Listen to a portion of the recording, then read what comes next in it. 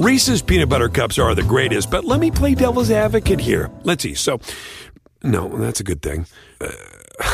That's definitely not a problem. Reese's, you did it. You stumped this charming devil.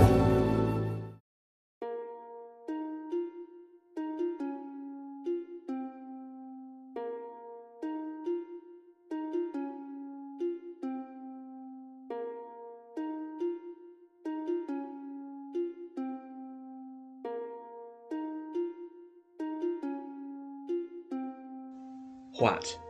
Welcome to the Anglo-Saxon England podcast. I am your host, Tom Kearns. Thank you very much for coming back, or if this is your first episode, welcome. I hope you will join us on this journey from the end of Roman Britain to the Norman conquest. This week, episode 2, Sub-Roman Britain. Last time we talked about the end of Roman Britain, how and why the imperial government collapsed, why people abandoned towns and villas in favour of ancient hill forts, and whether the Roman way of life continued in Britain. Today's episode expands on that to focus on the peoples and politics of Britain in the post-imperial period. In particular, today's episode will focus on the emergence of sub-Roman Britain in the 5th and 6th centuries. That term probably needs some explaining. You will often hear people talking about post-Roman this or sub-Roman that. At least you do if you move in the circles that I move in. In Britain, the terms emerged out of the disciplines of history and archaeology respectively. Historians tended to speak of post-Roman due to the catastrophic end of Roman rule discussed in the main written evidence.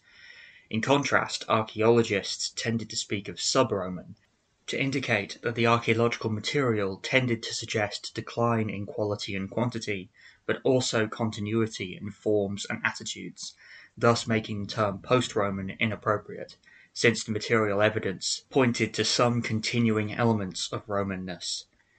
With these first two episodes, I want to show you both sides of the narrative. Last episode, we focused on the end of Roman Britain. Today's episode will focus on how Rome continued to influence the Britons, and how this influence shaped the world that the Saxons encountered when they arrived in the mid-5th century. It seems unlikely that a Briton in the early 5th century knew that they'd lived through the end of Roman Britain. As Guy Halsall points out in his iconoclastic book Worlds of Arthur, all written accounts of the end of Roman Britain were composed with the hindsight of at least a few decades, when it was clear that things were not improving for the empire. In the early 5th century, there is every reason to think that people expected the legions to be resupplied eventually, that Roman order would return. Hindsight is of course 2020, so we know that that didn't happen. But especially since the decline of Roman Britain was several generations old by 406, 407, it's difficult to imagine that most Britons would wake up one morning and suddenly see themselves as post-Roman.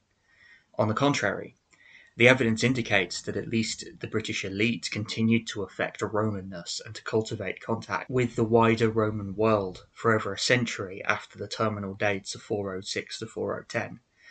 The continued building in fortified western towns like Bath and Exeter suggests that even if they were no longer urban settlements, they were at least being used by elites, indicating that they retained some importance as symbols of authority.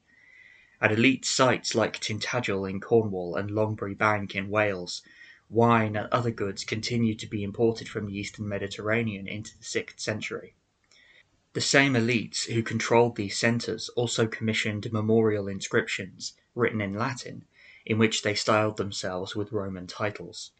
The practice of memorialising the dead in stone is itself distinctively Roman. These stones also provide evidence that Britons were keeping up with developments in Latin elsewhere in the empire.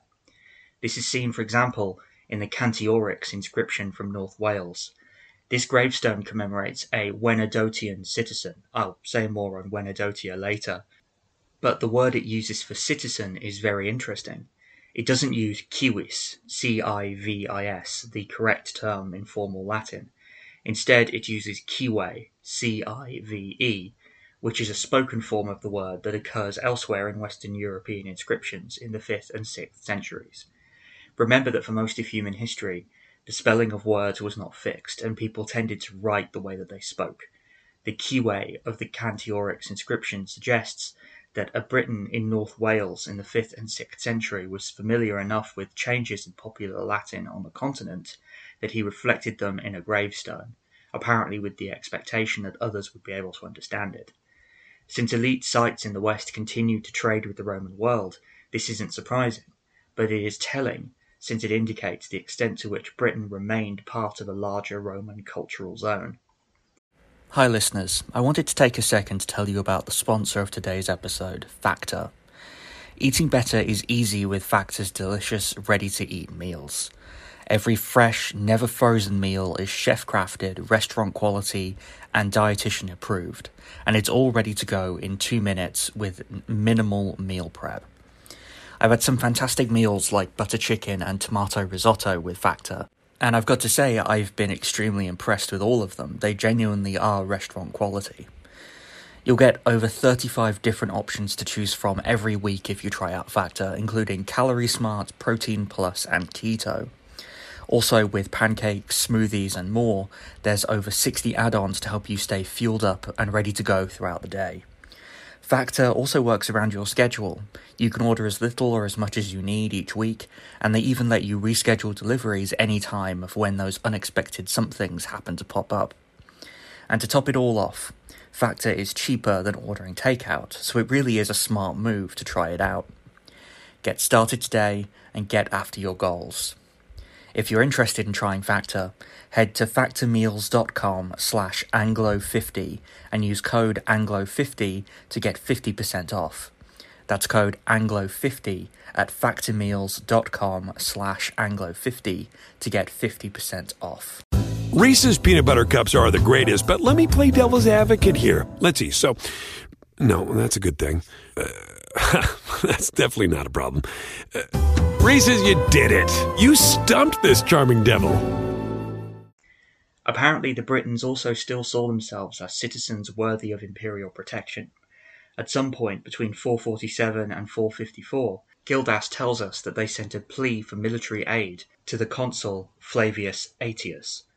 To quote Gildas directly, quote, "Again, therefore, the wretched remnant sending to Aetius, a powerful Roman citizen, addresses him as follows. To Aetius, now consul for the 3rd time, the groans of the Britons." And again a little further thus, "The barbarians drive us to the sea throws us back onto the barbarians. Thus 2 modes of death await us. We are either slain or drowned." End quote. If the plea was actually sent, and isn't just a part of a legendary tradition co-opted by Gildas, then it's telling that the Britons seemingly felt that the Romans would come to their aid as fellow citizens. Remember, Zosimus said that the Britons went into rebellion in 409, but if this was so, then why would they expect help from Rome later? Probably they felt this way because they'd already received help from the continent, even after the legions had left. The most well-documented case of this is that of Germanus, Bishop of Auxerre, who travelled to Britain in 429 to combat the Pelagian heresy. While there, he also used his former experience as a soldier to help the Britons defend themselves from Pictish and Saxon raiders. Probably, the Britons hoped for similar aid when they sent their later groans, but this time no help came. Nevertheless, the important thing to stress about the Germanus episode, along with the continued interaction with Roman traders, is that it seems likely that the Britons, or at least the British elite, still saw themselves as part of the wider Roman world. While, with hindsight, the early 5th century is a major moment of change, there is a significant amount of evidence to suggest that at the time the change was not immediately obvious. However, even while the elites continued to see themselves as Roman, the world they occupied was changing. The relative unity that had characterized Roman rule was being replaced by a more fragmented political structure, based around relatively small kingdoms, and this fragmentation was weakening the Britons' ability to resist barbarian incursions. The British elite in the 5th and 6th centuries were less wealthy than their predecessors had been. Add to this the end of centralized Roman authority, and the period becomes a hotbed for factionalism and civil war, as elites struggle to establish themselves. Gildas refers on several occasions to infighting among the Britons, and this infighting is usually seen as the political context in which new British successor states emerged. The early history of these states is completely lost in a fog of myth. Several of them, including Gwynedd, Dyfed, and Dumnonia, seem to have existed in some form by the mid-6th century. This is when Gildas is usually thought to have written, and in his letter on the ruin of Britain, he identifies several tyrants associated with the three kingdoms just named. Much later, written sources would attribute the foundation of these kingdoms to legendary figures such as Cunedda, but there is no evidence to support or refute these stories. Geographically, the British successor states of which we know anything were all located in the rugged terrain of the west and north. In some places, the rulers of these new kingdoms exploited the terrain by building new fortifications in hard-to-reach places like Tintagel in Cornwall, Deganwy in Gwynedd, and Dumbarton Rock in Strathclyde. Elsewhere, these new kingdoms developed around old Roman forts and towns, such as in South Wales, where Dyfed emerged around Morydunum, modern Carmarthen, or Powys in northeastern Wales, which developed around the town of Chester. Probably these states grew organically out of the Romano-British elite who sought refuge in the hills. Consequently, they also retained elements of the older Roman political structure. Remember the Cantioryx inscription? Well, that offers the earliest extant evidence for one of these successor states. The Wenadotia mentioned in that inscription is elsewhere identified as the Latin name for Gwynedd, the kingdom of medieval North Wales. In that stone, the dead man's cousin, Maglus, is called a magistrate, indicating that early Gwynedd retained some elements of surviving Roman hierarchy. The fighting that came with the emergence of these new kingdoms certainly weakened the Britons' ability to defend themselves against barbarian invasion. The Irish, Picts, and Saxons had always threatened Britain, but until now they could be rebuffed by a somewhat unified response. Once the British elites began warring among themselves, they fell into the mistake that has seen people throughout history fall to expansionist powers. Their infighting and old grudges could be easily exploited, and once it became clear that Rome wouldn't be sending help, the Britons began to look elsewhere for aid. At some point, exactly when is not clear, a council met headed by a powerful figure known only as Vortigern. While often treated as a name, Vortigern actually seems to be a title, since in Brittonic it means something like overlord. Regardless, the story offered by Gildas tells us that this Vortigern led the council in deciding on a new strategy to defend Britain. They would pay off one of the barbarian groups with some land and get them to fight off the other barbarian tribes. We don't know why they chose the Saxons as their new allies. Possibly they felt that their homeland was too far away from Britain to cause a problem, or possibly they had more positive views of them than they did of the Irish and the Picts. For whatever reason, Vortigern and the council chose to invite the Saxons to settle in eastern Britain in return for their help as warriors. It was a decision that would reshape Britain and the world forever. Of course, we don't know how true this story actually is, but it is undeniable that in the 5th century something happened that caused a Germanic language and a Germanic culture to become dominant in the south and east of Britain. The peoples responsible were the very allies that Vortigern had hoped would save sub-Roman Britain. Exactly how and why this major change occurred is a topic of huge debate, and that will be the focus of our next episode when we discuss, finally, the Adventus Saxonum, the coming of the Saxons. Thank you for listening. I hope you've enjoyed this episode of the Anglo-Saxon England podcast.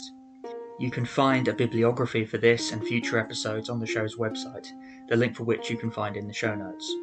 I look forward to seeing you again next time. And once again, I am your host, Tom Kearns, and this is the Anglo-Saxon England podcast. Thank you for listening. Join us today during the Jeep Celebration event. Right now, get 20% below MSRP for an average of $15,178 under MSRP on the purchase of a 2023 Jeep Grand Cherokee Overland 4xE or Summit 4xE. Not compatible with lease offers or with any other consumer incentive offers. $15,178 average based on 20% below average MSRP from all 2023 Grand Cherokee Overland 4xE and Summit 4xE models in dealer stock. Residency restrictions apply. Take retail delivery from dealer stock by 4/1. Jeep is a registered trademark.